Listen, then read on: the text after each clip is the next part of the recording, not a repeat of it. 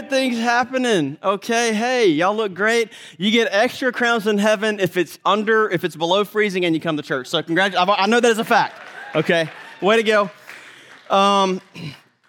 So many good things to celebrate, talk about, but I want to get into the Word, okay? Philippians chapter 1. You know, we make it a habit to go through books of the Bible, and so Pastor Chris and I'll be kind of preaching through this. And before I get too far, happy MLK weekend.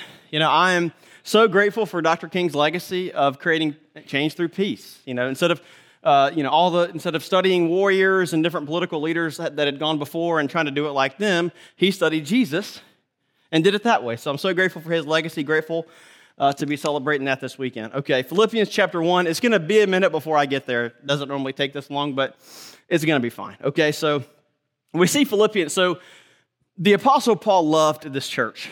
We're going to see over the next couple of months. And we know, of course, that when I say church, we're not talking about a building or a meeting, but the church is a people. Okay, we are a church, and so Paul loved these brothers and sisters. He loved these people. It's actually the only letter that he didn't correct or rebuke people. Okay, so Galatians, Ephesians, Colossians, all these other letters, he gets onto them about something, even 1 Corinthians. And in fact, Corinthians, he got onto them twice, I guess. Okay, he yelled at them pretty much. Okay, so he would always correct. But when he writes to Philippians, he's like, I miss y'all. In fact, every time I think about you, I just start praying. I love you so much. Okay, so that's kind of his tone as he gets into it. He deeply loves this church. And of course, he thanks them for a financial gift that they had sent to him. But it's much more than a thank you letter, right? Okay, so the Philippian church is facing some brutal opponents. And so he challenges them, we're going to see next week, to advance the gospel bravely, to work together through hardship, to advance the gospel in a really tough context and with joy throughout. So, you know, Paul's main theme in this letter is the gospel. That's the nail that he keeps hammering all the time. In fact, that word appears more frequently in this letter than any other letter that he wrote. So he exhorts them, the church, to defend and declare the gospel, for them to live lives worthy of the gospel, to have gospel unity as a church. And so Paul's going to flesh that idea, that word out a good bit for us over the next couple of months in our study. But I say we get on the same page here. So what is the gospel? Right? And you would think that'd be an easy question to answer, especially for a room full of Christians. A Christian pastor speaking to a room full of Christians, you'd think that we would all be on the same page very, very easily. That would be an unnecessary conversation, right? It's like asking, a room full of carpenters, what's a hammer? A bunch of doctors together, what's medicine? Or a bunch of college students, and you're like, what's Taco Bell, really? Like, what's the core? Got them. So the gospel of Jesus Christ stands at the very center of our Christian faith, and we Christians claim to be above the gospel, above everything else. And so it's what we intend to found our lives upon, center our church around the gospel. It's what we hope those on the outside hear and accept, right? So let me relay to you the summary of the gospel that the Apostle Paul gave the Corinthians. He said, "For I delivered to you as of first importance what I also received, that," here it is, "Christ died for our sins in accordance with the Scriptures, that he was buried, and that he was raised on the third day in accordance with the Scriptures." That's Paul's summary of the gospel. The good news of our faith is that Jesus died for our sins, was buried, and then rose again. So that's the bullseye of our message, okay? It's why we're so big on baptism and the Lord's Supper here. We're celebrating the gospel, baptism particularly. So you die with Christ. It's a picture of going into the water, being buried.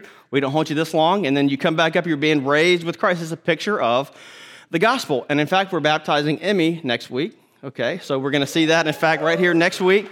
If you want to get on that action, talk to me, Connect Table today. We can get you going. So, there are all kind of implications to prioritizing and emphasizing the gospel, the centrality of the gospel as a church, as a people. So a weak gospel leads to weak worship and a weak evangelistic witness. It lowers our eyes from God to self, right? A weak view or incorrect view of the gospel cheapens what God has accomplished in Christ. So the biblical gospel, however, we just experienced that as we sing Living Hope and Grace in the Garden. So we just experienced that the real gospel, the true gospel, the biblical gospel is like fuel to the furnace of worship, right? The more you understand it, believe it, the more you come to adore Christ for who he is and what he's done in your life and in our church.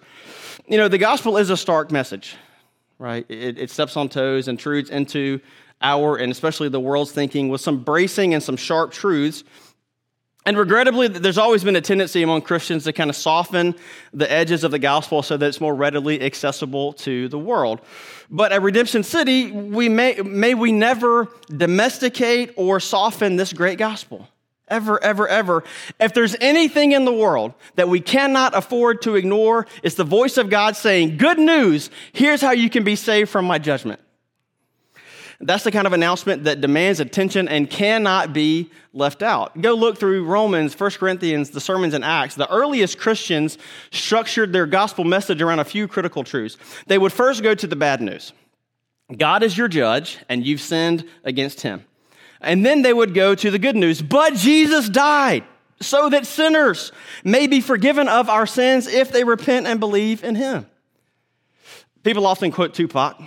Remember Tupac? And they'll say, only God can judge me. You're quoting Tupac when you say that. Only God can judge me. But the reality is people don't even want God to judge them today. So people even today, they might say or maybe just think, yeah, deep down, God wishes I was different. He wishes I'd done a couple things differently, but God is love, God is love. Yes, absolutely. God is love. Wonderfully so. But those who don't bow their knee to him will not be protected from his wrath. And this is the sobering verdict that the Bible has for us. There's not any of us who's righteous, not even one, okay? The Bible says that the best good work that I could ever muster up is like filthy rags when compared to God's true righteousness. The best thing I could ever do, if I put that in a box and compared it to God's true, pure righteousness, it's like not even comparable, right? So imagine, one of our young single guys, let's say he takes a girl on a first date. Okay, you remember that? And so beginning of the night, he opens his car door for her. Way to go. And then they get to the restaurant. He does it again. He opens the door for her. Part of that's because he wants to be a gentleman. We got good guys here. They want to be chivalrous. Part of that's because they want to kiss her later. So even the good things we do, there's some sort of ulterior motive. There's some kind of agenda that we have because even the best thing we do is tainted with sin somehow or some way. But compared to God's true righteousness, God is really purely holy in that way. So what may be the most powerful word in the English language, it's just 3 letters, B-U-T, right? It's a small word, but it can sweep away everything that's gone before it. The plane went down, but everybody's okay. Your son was in an accident, but he's fine. You stink, but you can take a shower. See how some of you needed to hear that today. So thank God that the bad news on human sin isn't the end of the story. Here's the rest of the story. But Jesus stood in your place. He died the death that you should have died, that I should have died. He paid the sin debt that we could never pay. And he rose to life in victory of our sin. That's the rest of the story. If y'all want to amen, that's fine. It's really, and I promise you I'm getting to Philippians, even clapping, okay, extra crowns for y'all too. So I promise I'm getting to Philippians 1, but even before we get to Philippians 1 and we march through Philippians for a couple of months, I got to take you to Acts 16. I really want you to read Acts 16 later this week, okay, because it's when the church in Philippi actually started. Paul and his crew, they would go on missionary journeys. They went on a few, and they would go from city to city across the world and start a new church where there were no churches. And then that church would multiply and grow, and now we are here today. And so on one of Paul's missionary journeys, he went to Philippi, okay? And so there were, of course, no churches in that region. So Philippi was a Roman colony. You may be into Roman history, surely. Okay, so Philippi became famous as the place where Mark Antony and Octavius defeated Brutus and Cassius, who killed Julius Caesar. Okay, it's kind of a big deal, okay? So citizens of Philippi, of course, were citizens of Rome, right? And so Philippi really wanted to be like Rome, even in their architecture and the styles and patterns all across the city. So in fact, if you would have walked through Philippi in that day, you would have gone, this really reminds me of Rome. That's really that was the feel. So Paul and his missionary team get to this city and they begin to engage people. This isn't the last time you'll hear me say this, but what they didn't do is get there and start a church service because they were planting a church. Okay, so American church planting oftentimes will move to a city, we'll start a church service, we'll send a big mailer, and we'll get a big crowd of Christians.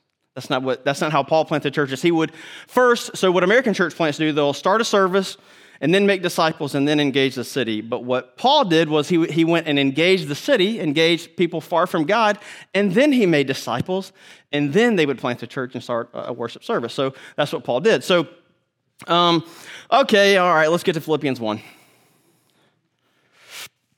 Philippians 1, 1 through 11.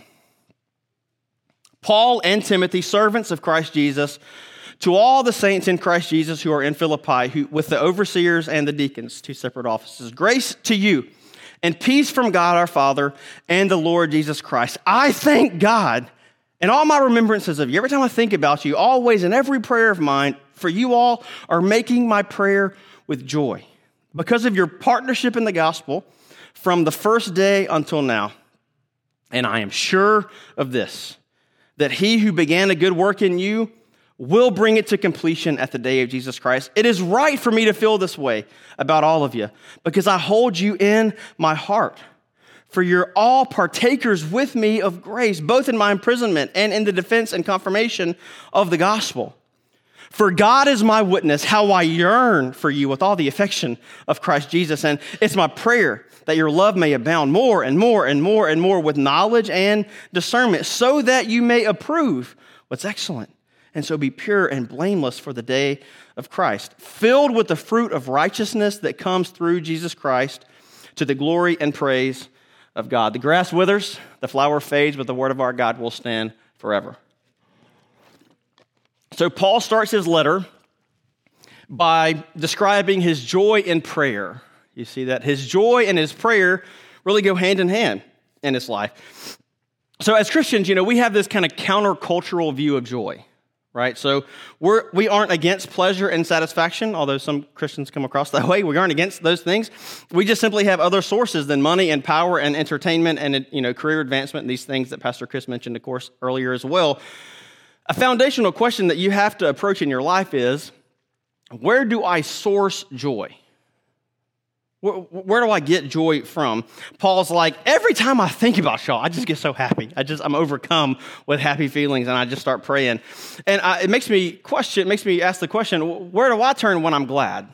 What do I do when I'm overjoyed, right? So what do you do? Do you yell hooray, jump in the air? Do you get good news or have this kind of feeling like Paul has and then call your mom and celebrate, call your best friend and celebrate? Paul prayed. In a moment of celebration, in a moment of being overcome with gladness, his first instinct was to pray. And so Paul understands his relationship with God so deeply that when it's time to celebrate, to savor, he bows to pray. So maybe there's a new habit for you there in 2024. I'm big on goals and action plans, not just goals, but then how am I going to accomplish those goals? So maybe one of your goals in 2024 is to grow closer with God. That's great. How?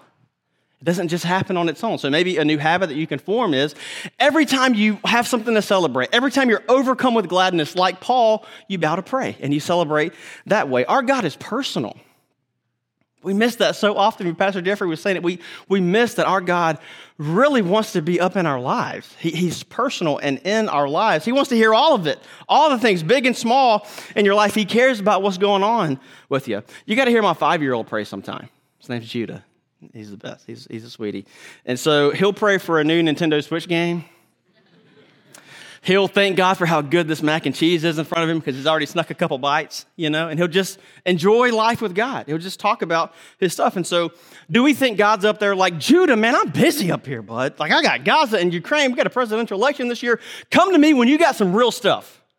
No, of course not. God delights in those little conversations with a 5-year-old. He hears my little buddy praying, and he's like, I love the relationship that we have. And he hears you praying. I made an A on the test. Okay. God, I love my church so much.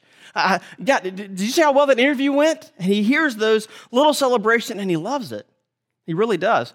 So what's a habit that you can form there to jump even more deeply into your relationship with God, that when it's time to celebrate, when you get overcome with gladness, that it's God that you talk to first?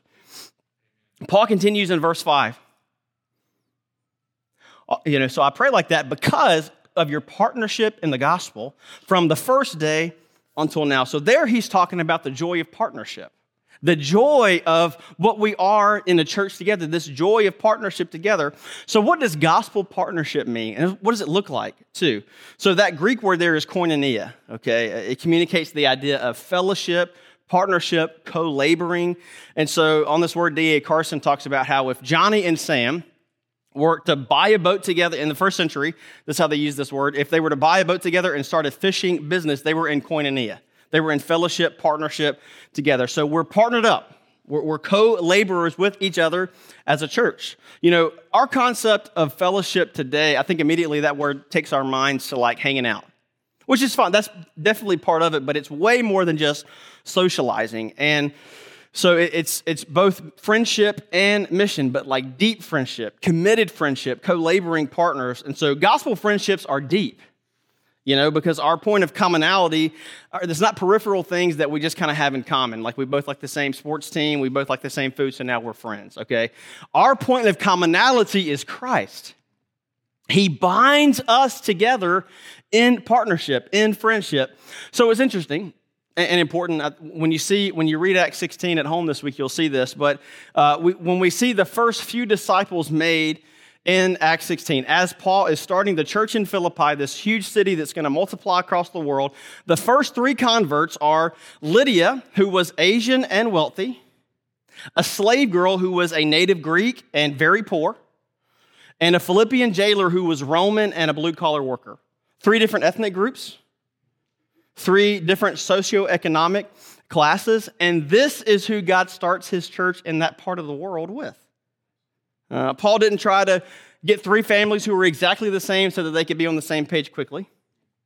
Paul didn't get his vision board out and go, okay, I want like 1 billion Christians in a couple thousand years, so we really got to be careful who we start with, right? I want to get three families who can have real unity because they agree on all this stuff. That's not what he did. So fellowship, partnership doesn't downplay or remove our differences. Right? We're still different colors and have different preferences and have different backgrounds. And that's great. That's not a bad thing. That's a good gospel thing. It's just that now we put the gospel first. We lift the gospel most high. And so because the Philippian Christians loved the gospel, they were co-laboring, loyal friends with each other. So now we enjoy our differences and work to not let them become divisions. One of our missional directives here as a church is we unite around the gospel. That's our rallying cry. That's what we unite and center ourselves around, the gospel. So instead of uniting around common preferences, which is how the world does unity, right? That's how the world does friendship. We both like skateboarding, let's be friends. We're both from the same political party, let's partner up. We both make about the same amount of money, so why don't let's hang out? That's how the world does friendship. That's how the world bases their unity on flimsy stuff like that. But our unity is deeper. It's better than that. Everything we do is because of what Jesus has already done. We believe that Jesus was God in human flesh, that he erased our debt of sin on the cross. Jesus did what none of us could do so that now we can experience the life that he really wants for us. Everything we do and say is anchored in that gospel story, and it's the only hill we'll die on as a church. We unite around the gospel. As you might know, Redemption City has partners, not church members. We do that on purpose. And actually, we get that terminology from this text here today. Partners just simply don't die on any hill. They don't die on a hill that isn't the gospel, right? And so if you want to become a partner, in fact, we have a new partner pathway. We're trying to find the name of that still. It's a members class, basically, but we're not calling it that. So if you want to become a partner at Redemption City, you go, hey, I've visited, I've been around for a while now, I'm ready to give, serve, do, join a group, all those things. I'm ready to really commit. We have one of those coming up February 21st, I believe, okay? So you can sign up for that all around the place. So if you want to become a partner, of course, if you were formerly part of South Hills, if you're a member at South Hills, you're a partner at Redemption City, there's nothing to do there. It's all good. But if you've been coming since the YMCA, or you haven't joined and become a partner of Redemption City yet, we'd love to have you at that class. February 21st. And so, Redemption City exists because the lostness here is crazy. You're not in the Bible Belt right now. There are hundreds of thousands of people right here who don't know God, who, as Pastor Chris was mentioning, they're looking for hope. They're looking to source their joy in all these different things, and none of it's working. I mentioned this when I preached here at South Hills a couple of months ago. But my buddy Cole, my middle son, just finished the baseball season. And so the whole thing in hitting the baseball is to keep your eye on the ball. Everything else, so if you keep your eye on the ball, everything else can go wrong. You can do everything else and still get a piece of the ball. But if you take your eye off the ball, you can do everything else right and miss the ball. We have to keep our eye on the ball, that there is lostness all around us. That people all around us they're looking for, they can't put their finger on it, but they're looking for Jesus. They're looking for the hope and the grace and the mercy that this world is never going to give them. The world is brutal. They'll cancel you. They'll move on from you. They won't love you, but we will because we know Jesus. The world, this community needs us to be the church that God is calling us to be. Unified around the gospel, unified and partnered together. You know, one of the biggest cultural changes that we've experienced as a country in our generation the past 30 or 40 years is hyper-individualism. And I put it on the screen because with my Mississippi, El Salvador accent, sometimes big words don't come across. So I put it on the screen for you. Okay, so my grandparents, think about it, they only had a few television channels and they thought that was great, right? And then my parents, they had a few more channels, but you kind of had to be home when the program was on, right? Not very customized. Kids, there was a time. If you weren't home at 7 p.m. on Tuesday night, you missed Seinfeld. Yeah, they're not going to play it again later. They're not going to circle back in the summer. It was over. You missed it. You don't get the plot lines or anything. If you were caught in traffic, missed the first 5 minutes, it's over. You missed the rest of the episode. Anyway, it was harder than you can imagine. But so my grandparents, a few channels. My parents, they had more channels, but it wasn't customizable. Then my generation, we had a thing called TiVo. Remember the little noise and everything? So we had that. Then you could record and watch it when you wanted to. Now we have all these streaming services and you can't find anything to watch, but it's all customizable and you can do whatever you want, right? It's all customizable, catered experience across your media platforms. So in just a generation or so, we've gone from watching a couple different channels and each person, kind of watching the same thing to this catered experience. And that's now your expectation for what's going to make you happy. In every area of life. My grandparents, again, they had a couple of restaurants to choose from. Now, today, you fast forward to, you can get whatever kind of food you want for dinner tonight, even delivered to your door. The choices are endless. Remember going to the store? Me neither. Amazon, I can get whatever I want within a day or two at my house. It's customizable. It's catered experience. And so this hyper-individualism has now changed the cultures, and I fear our expectations of a church, right?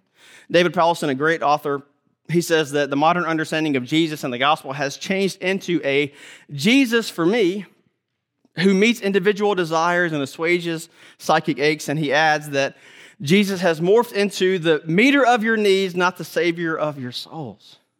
God help us. But what Paul wanted to get across at the beginning, middle, and end of this letter is, this is not a me thing, this is an us thing.